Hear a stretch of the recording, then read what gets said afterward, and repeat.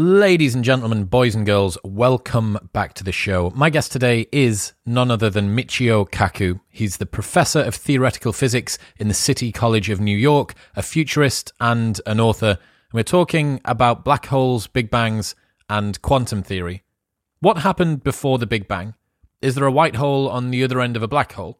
Can time go backwards? Are there other dimensions? Are there other parallel universes? Is there a multiverse of universes? These are all questions that are beyond our current understanding and can't be resolved using the Standard Model and general relativity.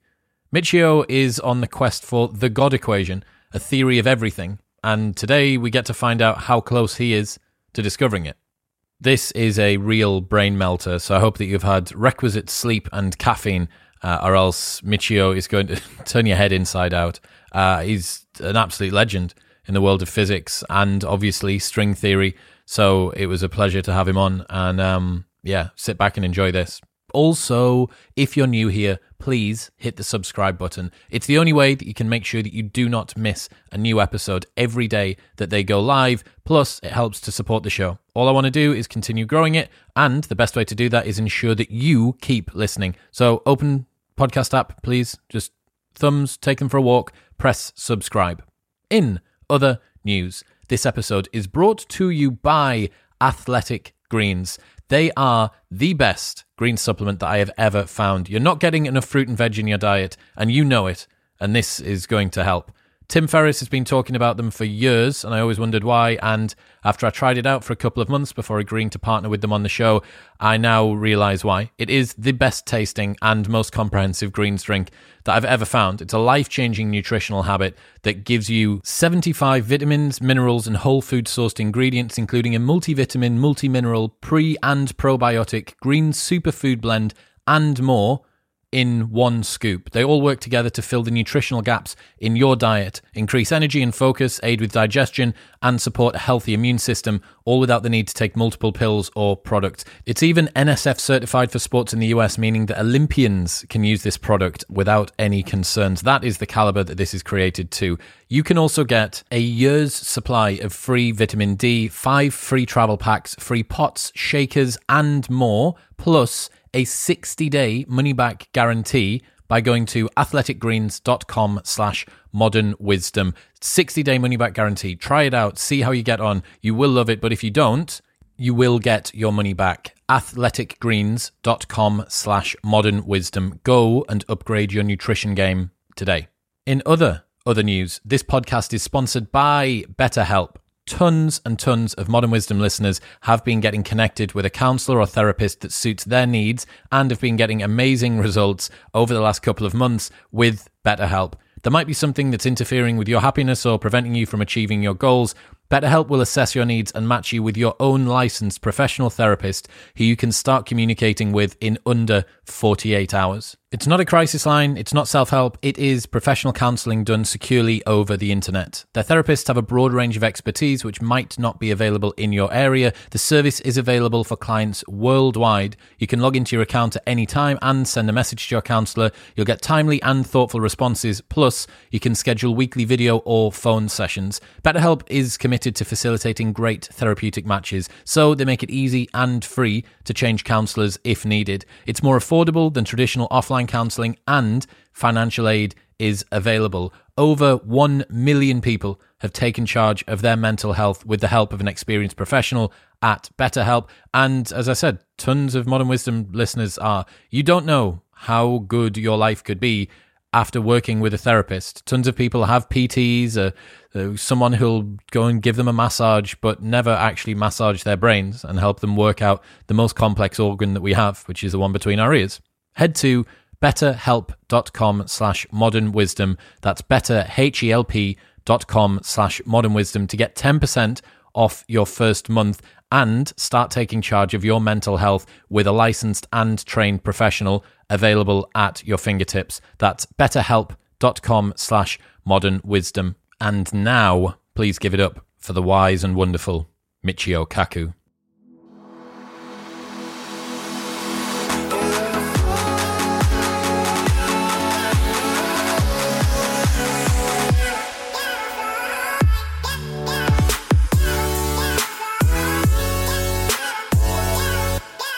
Michio Kaku, welcome to the show.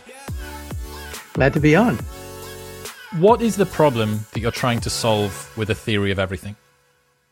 Well, I first encountered the problem when I was 8 years old. A great scientist had just died. It was in all the newspapers, and all they did was to publish a picture of his desk. That's all they did, publish a picture of his desk, and on that desk was a book that was opened. And the caption said, "The greatest scientist of our time could not finish that book." Well, I was stunned. What? Why didn't he ask his mother? Why didn't he simply treat it as a homework problem? What? He couldn't finish it? So I went to the library and I found out this man's name was Albert Einstein.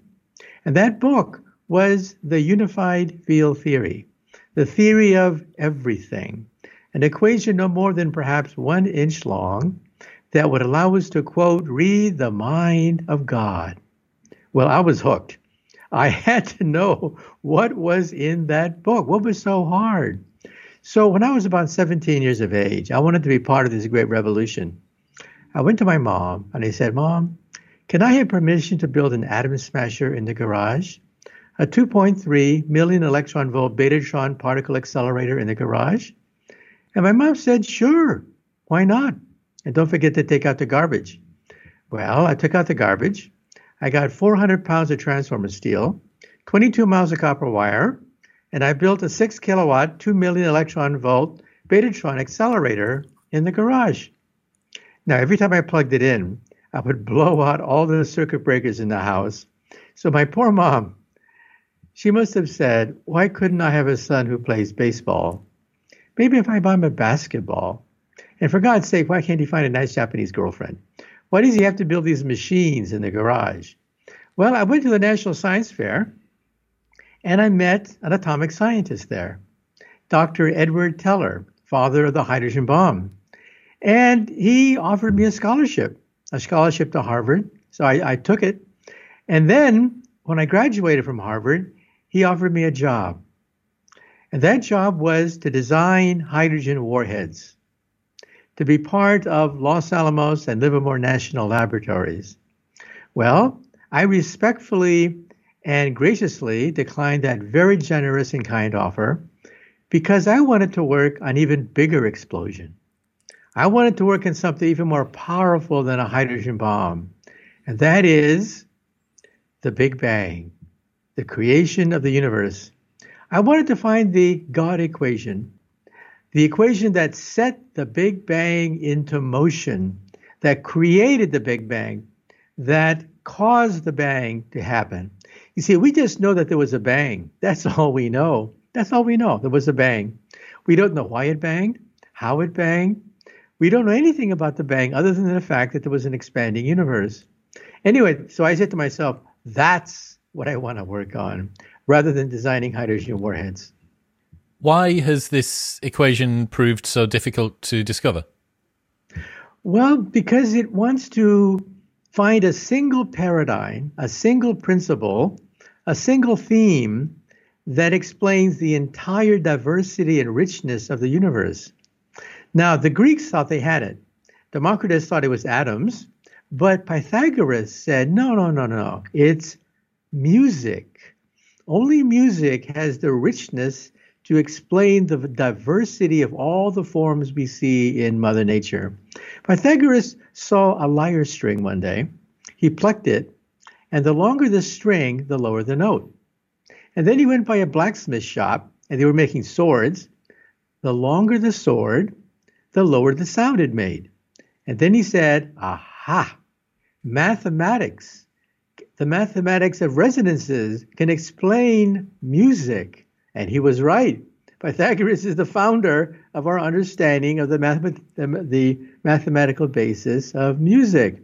Well, today we think the music of subatomic particles explains the entire universe. Now, let me explain. If I have a super microscope and I look at an electron, most people would say the electron is a dot. But you see, we don't think so. We think that it's actually a rubber band. And it vibrates. When it vibrates one way from a distance, we call it an electron. You twang it, it vibrates another way, and we call it a neutrino. You twang it another way, it becomes a quark. You twang it enough time, it becomes all this zoo of subatomic particles that we see. So physics is the harmonies, just like Pythagoras thought. Physics is the harmonies you can write on vibrating strings. Chemistry is the melodies you can play on interacting strings. The universe is a symphony of strings. And then what is the mind of God? The mind of God is cosmic music resonating through hyperspace. That is the mind of God. Why are we struggling to get from where we are now, where we have standard model and we have quantum theory? Why don't those two things just nicely slot together? Well, all of biology can be explained in the language of chemistry. All of chemistry can be explained in the language of physics. All of physics, in turn, can be explained, as you pointed out, with relativity, the theory of the big, black holes, big bangs, and the theory of the small, that is, quantum theory, the theory of lasers and transistors, the internet. This conversation is made possible because of the quantum theory. Now, the problem is, why should God have two hands, a left hand and a right hand, and they don't like each other? They're based on different mathematics, different principles, different concepts. Relativity is based on smooth surfaces, trampoline nets, for example, smooth surfaces, while the quantum theory is based on chopping things up into particles. They're opposites in almost every sense of the word. So how do you combine it? Well, the greatest minds of our time have tried to combine it and have failed until recently. Now we realize the unifying principle between smooth surfaces and chopped up surfaces is music. The lowest octave of the string gives you all of Einstein's theory and the standard model of particles. That to me is amazing. For free. If Einstein had never been born, for free, we would have discovered all of general relativity as nothing but the lowest note, the lowest octave of a tiny vibrating string. To me, this is absolutely stunning. For free, we get the entire universe. And there are higher resonances. These higher octaves, we think, could be dark matter, could explain what we see in the Big Bang. So these higher notes also exist, and we think that most of the universe is made out of dark matter, which is invisible, but we think is the photino, which is a higher vibration of the photon. Does there has to be, is there inevitably an equation of everything? Is it possible for the universe to have differing theories of big and small and that just be the way it is? Well, to me, it's absolutely amazing that on one sheet of paper, you can write down Einstein's equation, that's half an inch, and then the standard model, which is really ugly, clumsy. It's a theory that only a mother could love, but it works. What can I say? It works. I like to think of the standard model with quarks and leptons and Yang-Mills particles, this zoo. I like to think of it like taking an aardvark, a platypus, and a whale, scotch taping it together, and declaring that to be nature's finest evolutionary achievement, the end product of millions of years of painful evolution on the planet Earth. Look, the standard model has 36 quarks and antiquarks, 20 free parameters, 3 identical generation of particles. It's so ugly that only a mother could love it, but it works. It works. At the low energy realm, it works. Until last month. Last month, headlines around the world in physics laboratories when they found a crack, the first crack in 50 years in the standard model. So the standard model works at low energies, up to 14 trillion electron volts, the energy of the Large Hadron Collider. But there's a new theory out there, we think, a higher theory, a fifth force. And we think that it could be the force of the string, but we'll wait and see. Of course, this result is very new, but it's shaken the world of physics because for 50 years, we've been stuck with this ugly theory called the standard model, but you cannot argue with the fact that it works. Can you at low energies. Can you sink more into that recent discovery? Explain what it was that was found and the implications? Well, every Well, there are three generations of identical particles in the standard model, which is bizarre. Why should Mother Nature have a redundancy of three? Anyway, the electron has two partners. One of them is called the muon. It weighs 200 times more than the electron, but otherwise is pretty much identical to the electron. Now, the electron has spin, so it's like a magnet. It has magnetic properties. So does the muon. By the way, the muon is found in cosmic rays. Right now, muons are going through your body. A lot of cosmic rays are in the form of muons going right through your body. Even as I speak, you're being irradiated by cosmic rays in outer space. Anyway, the point is that the muon also has magnetic properties, but the standard model says they should be identical to the electron, but they're not. Two groups have now verified the fact that the muon has a differing magnetic moment than predicted by the standard model. So this gigantic foundation that we've built has this huge crack in it, meaning that there's a higher theory out there, a higher theory. And we think this higher theory is mediated by another particle. This other particle in turn creates a force, a fifth force, and we think it could be the next octave, the next vibration of the string. Though, of course, time will tell. But that is big news. It seems to me like there's constantly progressing understandings of what we know about everything, but a theory of everything would only explain everything that we know right now. Surely then we would perhaps discover more about the universe and then need to then theoretically describe the more that we found. How do you know that this theory of everything is going to be the one, the only, the final, no more said and done, draw a line under it? Well, let's take a look at the next layer of unsolved problems. We have Einstein's theory, we have the quantum theory, but what happened before the Big Bang? What happened before creation? Is there a white hole on the other end of a black hole? Can time go backwards? Are there other dimensions? Are there other parallel universes out there? Is there a multiverse of universes? These are all questions that are beyond our present understanding and cannot be resolved using the standard model and general relativity. But string theory can resolve all of them. String theory takes you before the Big Bang. It takes you to the other side of a black hole. It takes you to other dimensions, other universes. A new picture is emerging. This picture given to us by Einstein is that the universe is a bubble. We live on the skin of the bubble, and the bubble is expanding. That's called the Big Bang theory. String theory says there are other bubbles out there. There's a multiverse of bubbles. Bubbles that collide with other bubbles, giving a bigger bubble. Or bubbles that cut in half, giving you two smaller bubbles. In fact, Stephen Hawking called it the space-time foam. That space itself is foamy at the subatomic level. And these bubbles can become entire universes. And so string theory says there was a world before the Big Bang.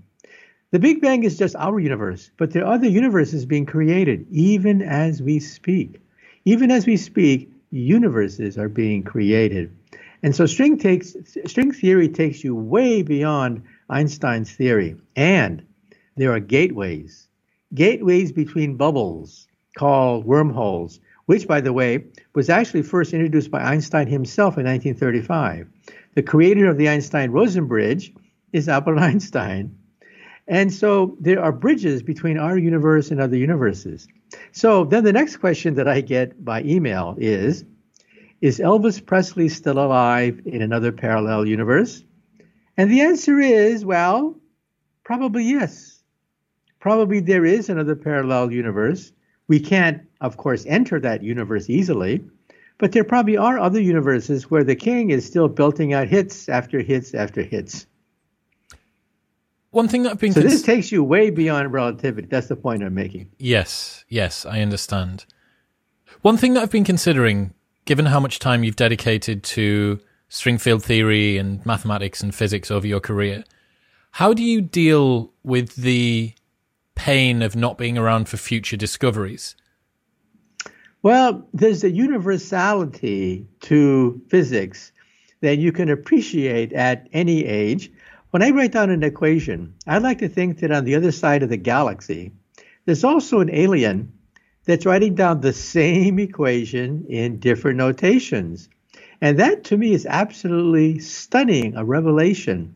The fact that you could be on another universe, another galaxy, and discover the same equations. Now, would they discover and appreciate the work of Shakespeare, the work of Hemingway, the work of James Joyce? Well, maybe if the aliens studied English really, really hard.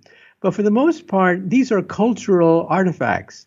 Not to say that they're not relevant. I think they're very relevant to the human experience. But that's it, relevant to the human experience. If you are not a human or you don't speak English, you can't appreciate Shakespeare. But physics is universal. It's a language that you could be of any age, anywhere, and appreciate that this is a universal theory that we're talking about. And that doesn't make you feel, do you have FOMO about the future developments? I know that I do. I think about how cool... Do I have what? FOMO. Do I have what? FOMO, fear of missing out. So the desire to want to be here when we do get the theory of everything, or when we can transport ourselves on laser beams across the galaxy. I get that. I wondered whether you did. Yeah, well, there's a scene in Back to the Future where Doc Brown says he's always wanted to see beyond his years. In other words, he's always wanted to see the future even after he's gone, okay? And now he has a time machine where he can do that. But you see, look at it this way. We are now witnessing the greatest transition in the history of humanity. Humanity, for the most part, for thousands of years, lived in the swamp of witchcraft, sorcery. Science is only 300 years old. And we are privileged to be alive with this exponential explosion of knowledge. In other words, if I were to pick a decade, if I were to pick an era where I would like to have been born, this is the cusp of this curve. You think we're at the hockey stick, the inflection point right now? Yeah. So I think further up, of course, we'll have even greater wonders. But, you only see these wondrous things for the first time once. For the first time once, you learn about atoms, you learn about relativity, you learn about the quantum theory. You don't learn about the quantum theory twice. It's discovered once, you only learn about it once. We lived through that era once. So we are privileged to be alive, I think, to be at the cusp of some of the greatest revolutions in human history. I'd like to think that the decade is the smallest unit of history. Anything smaller than a decade is a random fluctuation. But then if you look at the decades gone by, the last few decades have been absolutely staggering in terms of what we know about the universe. So again, if I were to choose which decade to live in, I think I would choose these decades because they represent the hockey stick, the inflection point, where we are just taking off with regards to understanding things. It's a good reason to be grateful. You realize that our grandparents, if they were to see us today, they would think of us as being sorcerers. What? You can talk to someone instantly on the other side of the world and visit them in 14 hours with an airplane? That's unheard of for our grandparents, right? And our grandchildren we would probably think of them as gods. But the inflection point is now. What do you consider mathematics to be? Is it universal? Is it some sort of underlying fundamental nature of how reality exists? I think it's more than that. People sometimes ask me, well, where did the universe come from? Well, it came from the Big Bang. Where did the Big Bang come from? Well, it came from the God equation. The solution of the God equation is the Big Bang. And then they say, well, where did the God equation come from? Huh? And you keep on going. Where did that come from? Where did that come from? And then you eventually have to deal with the question of pure mathematics. You see, I personally think that the God equation exists and it's unique. It's unique because it is the only mathematically consistent theory. Now, the amazing thing about string theory is that it's only mathematically consistent in 10 and 11 dimensions. In 4, 5, 6 dimensions, it's not consistent. If you have a 5-dimensional string theory, you can prove that 2 plus 2 is 5. Now, obviously, 2 plus 2 is not 5, but there it is, a proof, a mathematical proof. If you start with string theory in 5 dimensions, 2 plus 2 is 5. In other words, what I'm saying is something simple. String theory is because it's the only self-consistent, mathematically consistent universe.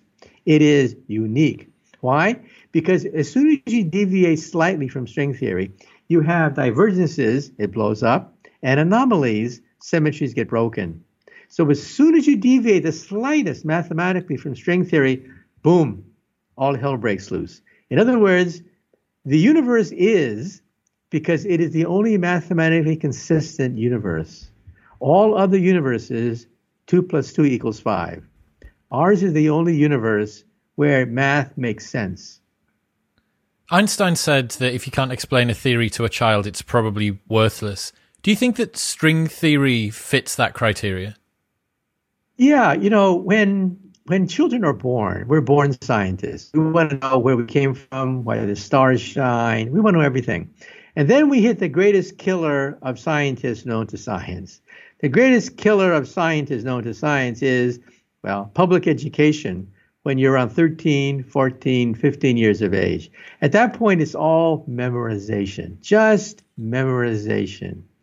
We lose young, bright scientists by the millions every day because they're forced to learn things that they know are totally irrelevant, boring. So how should you teach it? The way Einstein thought, using things that children understand. That is, principles, concepts, things that stay with you because they're pictorial. They have a picture. Take a look at Newton's laws of motion. It's all about balls hitting other balls, balls circulating around other balls. Look at Einstein's theory of relativity. It's all about meter sticks, levers, pulleys, stopwatches. It's about things you can touch, things you can measure. And what is string theory? Music. So the point I'm raising is something simple. These are things that children can understand. Children can understand that, oh yeah, that's how Newton's laws work. Forces act over balls that bump into each other. You can understand Einstein when you realize that space and time is a fabric. These are all pictorial. And then string theory says everything is reduced to music. Children can understand that. So that's why I think that all great theories are pictorial, conceptual, with a principle, and all the useless theories are just pure mathematics. Yeah. Have you got any thought experiments that we can do to explain how we get into a higher dimension, what a higher dimension might look like? I know look is probably the wrong word to use here, but how can people envision us getting out of 3 and into 4 or more dimensions? Well, when I was a child, I used to go to the Japanese tea garden in San Francisco, and there's a pond there with carp swimming in 2 dimensions. I used to stare at them for hours. They could go left, right, forward, backward, but up. Up into the 3rd dimension is beyond their understanding. There is no up in their world. And then I imagined there was a scientist fish. A scientist fish who would say, bah, humbug, there's no 3rd dimension. What you see is what there is. What you see is the pond. The pond is 2-dimensional. That's it. End of story. There's no 3rd dimension. And then I imagined grabbing the fish, lifting the scientist fish into the 3rd dimension. What would the scientist fish see? He would see beings moving without fins, a new law of physics. Beings breathing without water, a new law of biology. Now, what I'm telling you this is that many physicists, not everybody, but many physicists believe that we are the fish. We spend all our life in 3 dimensions, going forward, backward, left, right, up, down. But anyone who dares talk about a higher dimension, a 4th, 5th, 6th dimension, is considered a crackpot, a crazy, a mystic, a magician. But actually, we think that the universe is probably 10 or 11 dimensional. Why? Because we have 4 fundamental forces: gravity, electromagnetism, and the 2 nuclear forces. In 3 dimensions, they don't fit together. Like a jigsaw puzzle. You try to put the equations together and they don't fit. Einstein spent 30 years trying to push gravity and electricity and magnetism into one theory, and he failed. So I like to think of it this way. In hyperspace, there's enough room to fit all the 4 forces into one theory. I like to think of it this way. At the beginning of time, there was a crystal, a beautiful, gorgeous crystal that was 3-dimensional, but it had a flaw. and it had a flaw in it, and it cracked, and it shattered all the pieces onto a sheet of paper. On that sheet of paper lived Flatlanders. Flatlanders saw this shower of pieces of crystal landing all over their world, and they said, let's put it together. So after many, many hours and years of work, the Flatlanders finally assembled the pieces into two chunks. One chunk they called relativity. The other chunk they called quantum theory, but they didn't fit. In two dimensions, it didn't fit. And so they were frustrated. And then one day a Flatlander had this outrageous, heretical, preposterous idea. Why didn't you lift one of these pieces into the third dimension and turn it around and put the two pieces together and it would fit just perfectly? Well, the Flatlanders laughed and laughed. They said, what? There is no third dimension. It's a figment of some imagination or some science fiction novel. There's no third dimension. But in a computer, they could lift one piece, turn it around in the third dimension, and the crystal fit perfectly. In other words, what I'm saying is something very simple. In hyperspace, there's enough room to fit all the jigsaw pieces together to create one jewel. That is the superforce that created the Big Bang. The original Flatland book, when I read that, I really, really enjoyed it. It feels a little bit like Plato's allegory of the cave, you know, where you have the heretics, you have this unknown, banished insight about the world that's not supposed to be, it's not supposed to be seen, it's not supposed to be spoken about. I think you can get it for free online. It's downloadable, that PDF. Anyone that's interested in the original Flatland story, it's really, really interesting.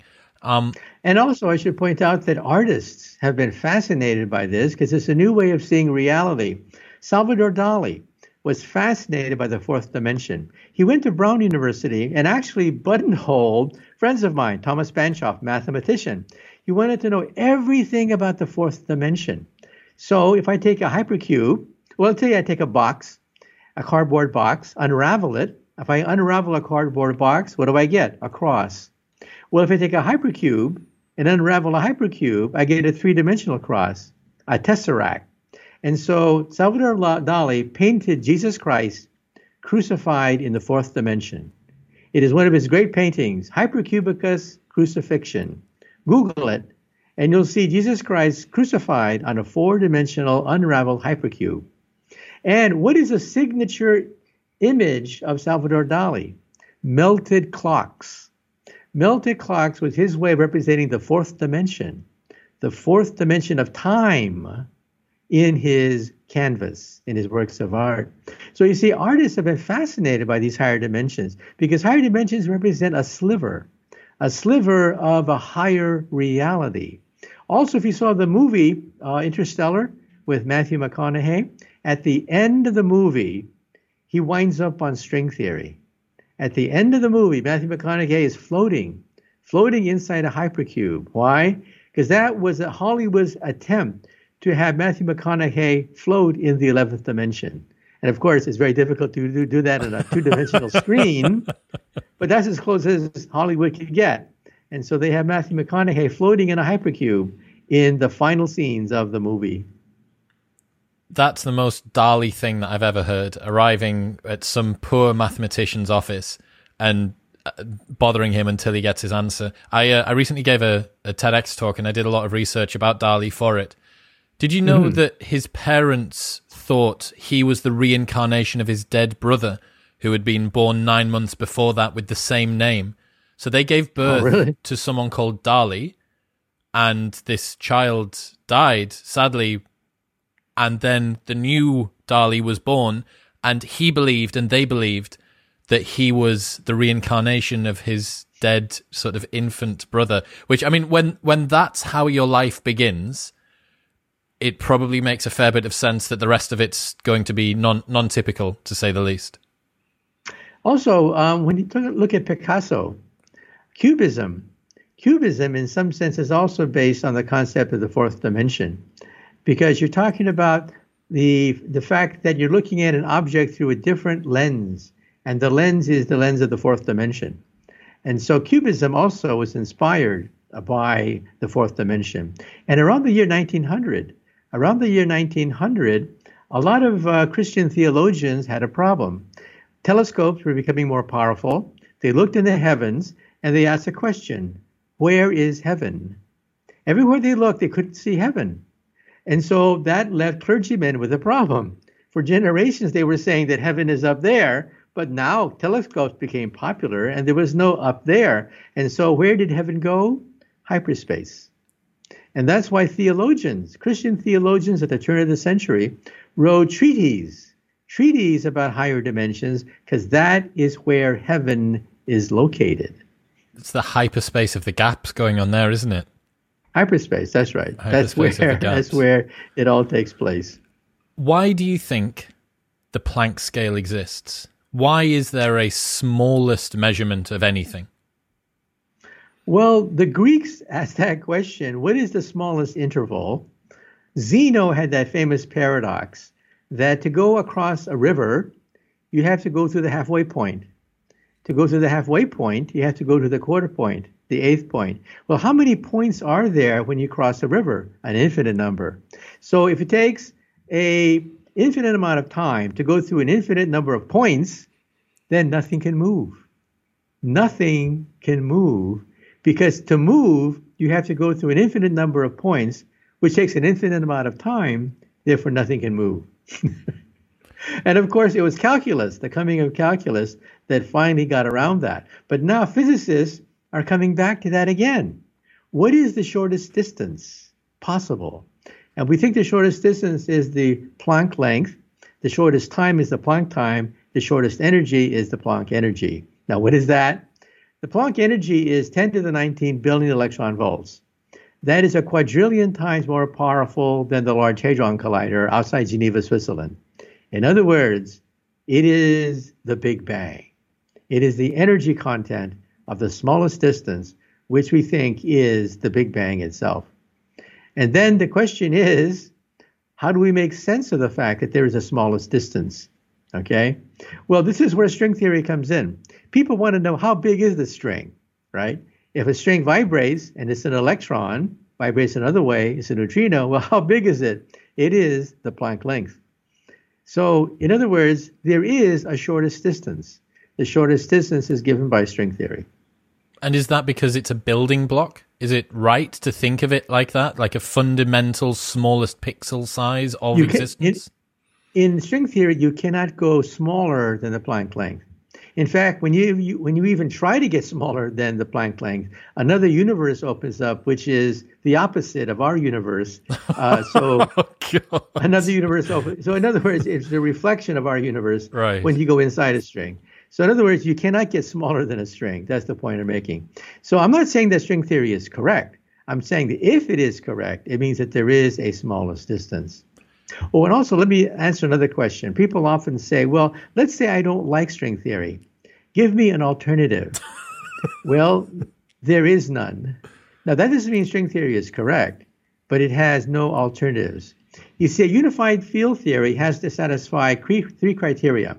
Three criteria, you solve it and you become the next Einstein. First, you have to include relativity. Second, the standard model with electrons, quarks, neutrons, protons. And third, it has to be mathematically consistent. String theory satisfies all three. No other theory can make that claim. Let me repeat that again. People have tried. For 100 years, people have tried. But no other theory can satisfy these three criteria.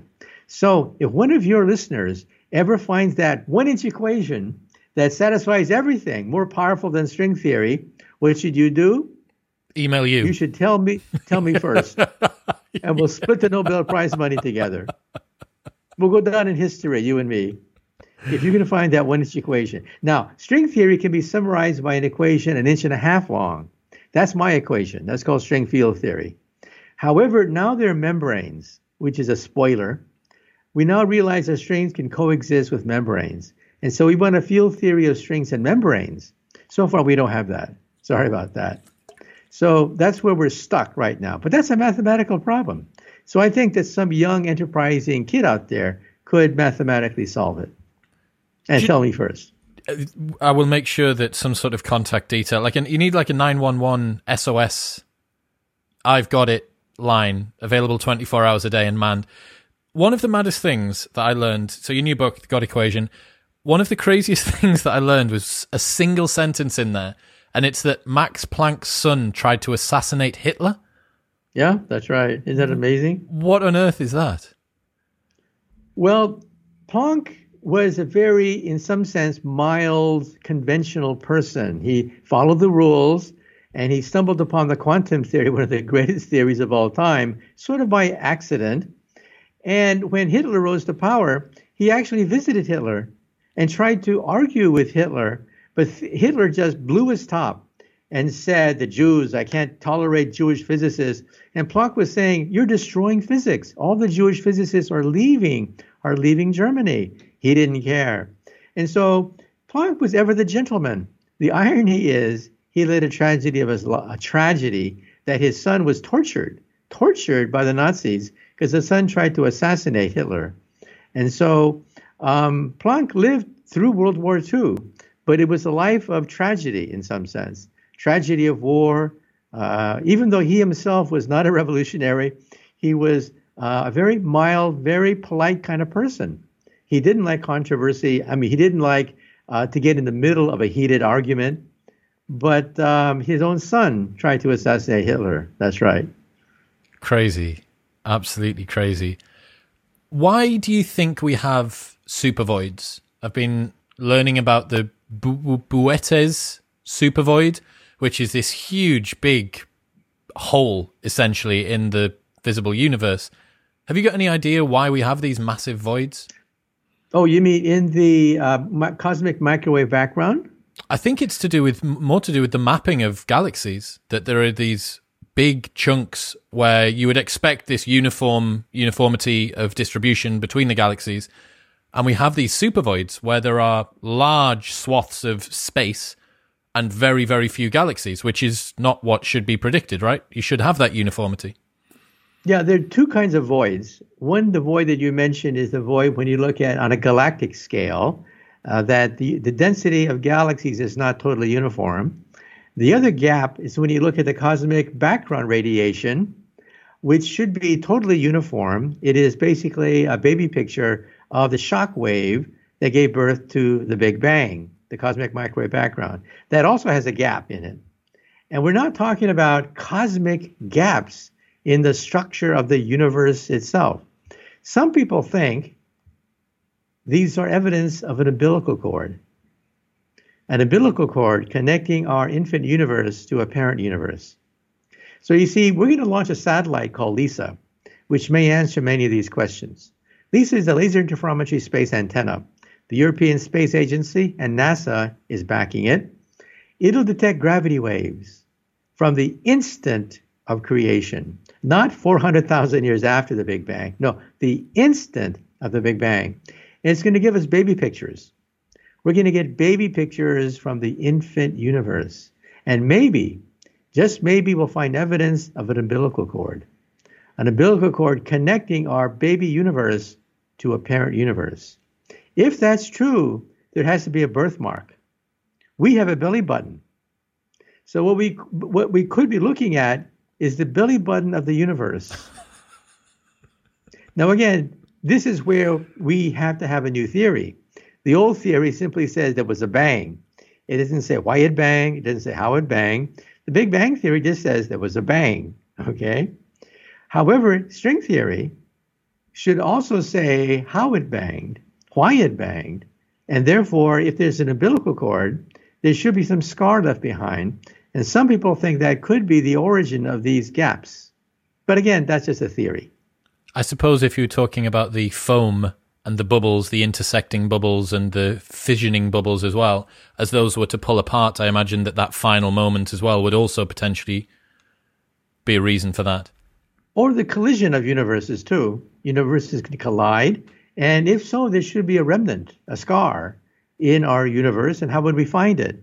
We would find it in the density of galaxies and the density of the microwave background radiation. That's where the scar would be. How big is this? Of cosmic scale. How big's this LISA thing? How's it going to work? LISA is about 1 million miles across. Think of three satellites connected by laser beams, making a triangle. The triangle picks up vibrations from the instant of the Big Bang and jiggles these three satellites. That causes an interference pattern, which can be photographed. And so by looking at interference patterns, we can then detect get a baby picture of the infant universe as it's being born. Now take a look at LIGO. LIGO does the same thing, except these detectors are separated by a few miles. Now we're talking about going to outer space, where detectors can be separated by millions of miles, not just a few miles, like in LIGO, but millions of miles, giving us a sensitivity to understand the instant of creation. You see, LIGO is a gravity wave detector. Gravity waves go right through the haze of the original Big Bang. Microwaves do not. Therefore, when you look at the cosmic microwave background, what do you get? A haze. That's all it is. You get ripples on the haze, but it's a haze. No structures. You don't get a feeling of what happened at the instant of the Big Bang. That's where LISA comes in. It's going to give us baby pictures of the instant of creation. So some people say that we're not going to be able to prove string theory. That's not correct. There are many ways of proving string theory. One is by going to LISA, finding out what happened at the instant of the Big Bang. Another one is finding out about dark matter. What is dark matter? It could be the next octave of the string. And what about cracks in the Standard Model? Is there a fifth force? Well, maybe. Just last month, we found evidence of a fifth force. And four, the Chinese, the Japanese, and the Europeans are now proposing the successor to the Large Hadron Collider, which may be powerful enough to reveal the next octave of the string. And lastly, higher dimensions can be measured by looking at deviations from the inverse square law. When you're in high school, you learn that if you double the distance between you and the star, gravity goes down by 4. Why? Because 2 times 2 is 4. It goes down by the square. Why the square? Why not the cube? Why not the quartic, the quintic, the septet? Because space is 3-dimensional. But in your living room, if space has a higher dimension, the inverse square law should be violated at small distances. Now, people have never done that. They've never really looked at deviations from the inverse square law in your living room. But that's the next set of experiments. Was Isaac Newton correct, not on a galactic scale, but on the scale of your living room? That could be evidence of a higher dimension in your living room. Do you know where they're planning on putting LISA? Is it going to be in between us and Mars? Do they have to reserve some It'll spatial... be orbiting the sun. It won't orbit the Earth. It'll orbit the sun. Okay. And it'll be 3 satellites launched into outer space, connected by laser beams, and it'll be orbiting the sun rather than orbiting the Earth, because it is really a detector for the ages, for the universe itself, with nothing to do with the Earth at all. So it'll be orbiting the sun. Now, the funding was approved, but it's been delayed. But Google it, LISA, and you'll see that it's gone through several incarnations. But the thrust of it is to get baby pictures of the instant of creation and also what happens when black holes collide. These generate gravity waves. Where are they going to put this new version, this new Super Hadron Collider? Where's that going to be? Have you got any idea of the location of that? Well, the Japanese have proposed Japan as the place for it, called the ILC, International Linear Collider in Japan. But if Japan has the highest number of earthquakes in the world, so you have to be a little bit careful there. That's like putting SLAC, the Stanford Linear Accelerator Center, near the San Andreas Fault in California. They had to put the accelerator on rollers to compensate for earthquakes that periodically ripple through California. The same thing probably with the Japanese accelerator. They probably had to put it on rollers to realign it every time there's an earthquake. That is very funny that you have to account for the fact that the Earth's going to move as you're desperately trying to detect something from a couple of billion years ago. I know that you're not a believer, or at least you are a skeptic of whether or not we're living in a simulation. I wondered whether you could explain your justification for that. Yeah, very simply, what is the smallest object that can realistically model the weather? Let's say I take a fishbowl of air. What is the smallest object that can mathematically model that? Well, of course, Newton's laws of motion say that there's lots of trillions of atoms. You have to mimic the motion of each of these atoms. And you begin to realize that no computer on the earth can do that.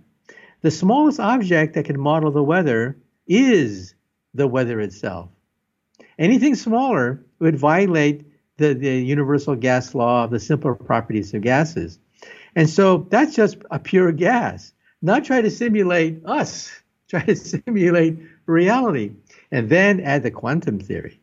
The quantum theory makes it a lot worse. Not just that you have trillions of possibilities, you now have infinite possibilities with the quantum theory. And so that's why I'm saying that the people who believe in the simulation theory don't understand quantum mechanics.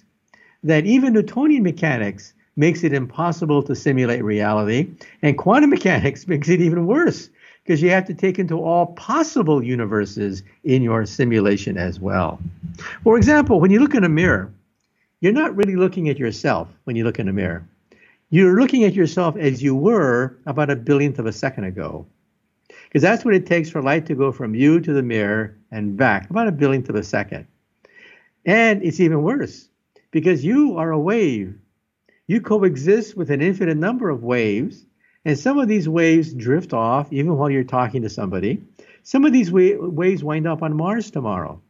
In fact, for our PhD students, we give them the question, what is the probability that you'll wind up on Mars tomorrow? It's calculable. Use the Heisenberg uncertainty principle, and you find out that you have to wait longer than the lifetime of the universe to wind up on Mars tomorrow. But it's calculable. If you could live longer than the lifetime of the universe, then one of your versions of you will wind up on Mars tomorrow. So with simulation theory, it gets worse. And that's just the quantum theory of you. To simulate a city, a metropolis with people in it, just boggles the imagination as to what's required quantum mechanically. So in other words, we do not live in a video game where somebody pushes the play button and here we are moving. There's no play button for the universe. Science is based on things that are testable, falsifiable, reproducible. The simulation theory is not testable, not falsifiable, and not reproducible. So it doesn't qualify as a science. Now, that doesn't mean that it's not interesting. It just means that it's outside the boundary of science. It's sort of like God. Can you prove or disprove the existence of God? I don't think so. It's outside of science. Like, can you disprove the existence of unicorns? No. You cannot disprove the existence of unicorns. Because no matter how good you are at searching through the earth, maybe there's a unicorn hiding someplace. So you can never disprove the existence of unicorns. So you can never disprove the existence of God. And you can never disprove the simulation theory, which means it's not a science. But it's fun to ask and it's fun to think about. It is, but yeah. It's like thinking about God. It's not a measurable, testable quantity. Let me give you another example. A reincarnation. You mentioned reincarnation before. I was at a party once, and a woman said that she's Cleopatra, the reincarnation of Cleopatra. So I asked her some simple questions, and she got them all wrong about Cleopatra. But then she said, that doesn't matter. I am Cleopatra, and all the history books are wrong. At that point, she stopped me cold. Cold, she stopped me. And I said, she's right. If she is Cleopatra, all the history books are wrong. So how can I disprove her? And I realized that this is beyond science. You cannot disprove that. You cannot disprove the existence of unicorns. You cannot disprove the existence of clairvoyance, of reincarnation as well. Is there a term for that particular type of bias? Is it just unfalsifiability? Yeah, it's outside the boundary of physics. It's metaphysics. Metaphysics is what is beyond physics. And physics, of course, is based on things that are testable, reproducible, falsifiable. That's how we know that when you jump off a building, gravity is going to take you to the floor. You're not going to float if you jump off a building, right? So that's physics. But that's not reincarnation. Angels, how do you disprove the existence of angels? You can't. There are things that are outside the boundaries of science because science is only based on testability, reproducibility, falsifiability. Angels are not quantifiable, they're not testable, and they're outside the boundaries of science. That doesn't mean they exist. It doesn't mean they don't exist either. It just means science says nothing about them. It feels like that unfalsifiability paradigm that you've just explained there is being used by a lot of people at the moment, a lot of people in 2021 to explain all manner of things. One, and you've talked a lot about futurism and considering our potential descendants' behavior as we move forward. Have you considered the ethics about somebody deciding that they're going to board a long traveling ship? So you're going to you as a human are going to decide that you will volunteer to travel to Alpha Centauri and it's going to take 10,000 years, let's say, at some particular speed. Have you considered the ethics of that person making that decision and essentially cursing or blessing their children to be born, live and die on a ship? Well, that question has many parts to it. I'm trying to figure out which part you want me to address. Just have you considered the ethics of whether or not, what it would be like for somebody to make that decision about whether or not it is even an ethical decision to be made? Like, should we be permitting people to make that sort of a decision for unborn humans yet? I'm aware that it's not something that we need to be concerned about just yet, but given the fact that it is something we need to do at some point. Well, there are many facets to that. First of all, the dinosaurs did not have a space program. That's why they're not here today. They couldn't leave the Earth. So when an asteroid came, it wiped them out. Sorry about that. They had no space program. We do have a space program. So when we're hit by an asteroid one day, some people may say, well, we have a space program. Let's go to Alpha Centauri. Let's go there because the alternative is to go the way of the dinosaurs. Then I think it's perfectly ethical to say, well, yeah, we have the rocket ship. Let's go to colonize a new planet. We just discovered a nice planet, a doppelganger of the Earth, orbiting Alpha Centauri or Proxima Centauri. So let's go there, even if it takes, many, many years to do that. So I think it's an ethical decision that, we need to have plan B. We need to have an insurance policy so that humanity can survive, even if the dinosaurs didn't survive because they didn't have a space program. One of the most depressing passages in the English language was written by Bertrand Russell, the famous mathematician, who said that for all the greatness of humans, for all the tears that we've shed, for all the bravery that we've exhibited, heroism, it's all for nothing. Absolutely nothing. Because when the sun dies, the earth will die with it. And it's a law of physics. Inescapable. The sun will die, and we will die with it. Well, that was written in the 1930s. Today we laugh at that. Because, well, look, that's the way the dinosaurs went. We don't have to go that way. We have rocket ships. And so it becomes an ethical question. Do we want to exercise that option of going into a rocket ship and leaving the Earth so we don't have to die when the sun dies? In fact, I think the universe is going to die. The second law of thermodynamics says that in a closed system, everything eventually decays, rots, dies. That's the second law of thermodynamics. Physics has a death warrant for humanity that we will necessarily have to die.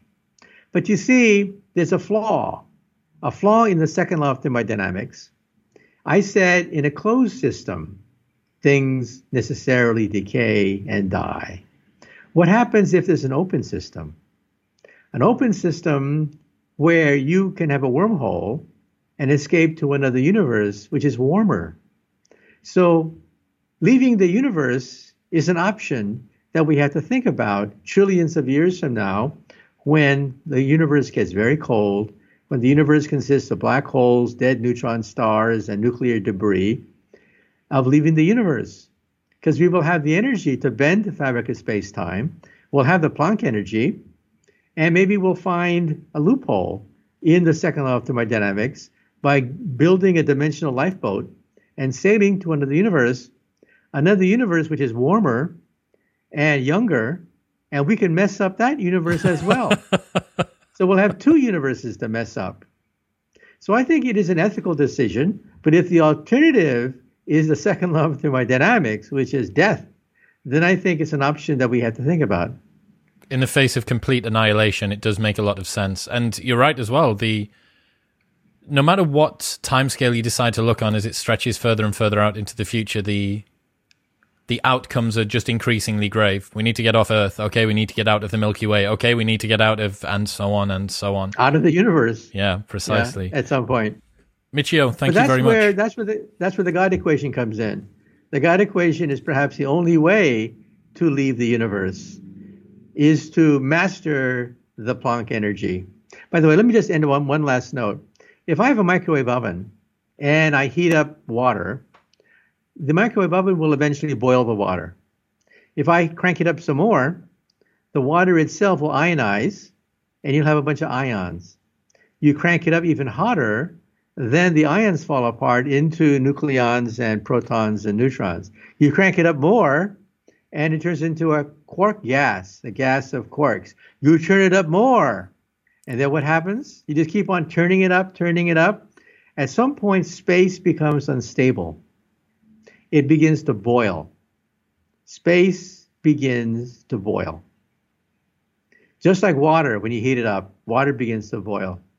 What is the point at which that happens? The Planck energy. At the Planck energy, you turn it up, bubbles begin to form. And what are these bubbles? Wormholes. Wormholes to other universes, right in your microwave oven. What is the energy? The Planck energy. An energy a quadrillion times more powerful than the Large Hadron Collider. But it's a number you can write on a sheet of paper. It's a number that an advanced civilization, millions of years more advanced than us, may play with. If they become masters of the Planck energy, then they can boil space and create gateways to other universes. Michio Kaku, ladies and gentlemen. The God Equation, A Quest for a Theory of Everything, will be linked in the show notes below. Where should people go if they want to keep in touch with the rest of your work as well? Oh, also my website. You can go to my website, mkaku.org, mkaku.org. Fantastic. Thank you. Catch you later on. Okay.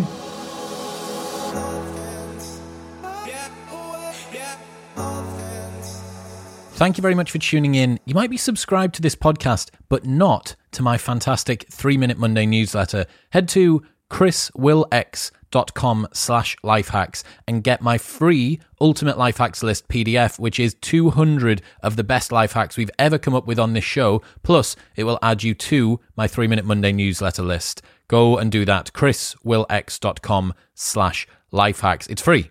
Also, don't forget that you can get 5 free travel packs, free pots, shakers, a year's free supply of vitamin D, and a 60-day money-back guarantee on the best greens drink I have ever come across, Athletic Greens. Head to athleticgreens.com/modernwisdom to receive all of those freebies and the 60-day money-back guarantee. That's athleticgreens.com/modernwisdom. Also, don't forget that you can get 10% off your first month of professional counseling done securely online with BetterHelp. Head to betterhelp.com/modernwisdom. That's betterhelp.com/modernwisdom and discover how good the texture of your mind could be with a trained therapist in your corner. Peace.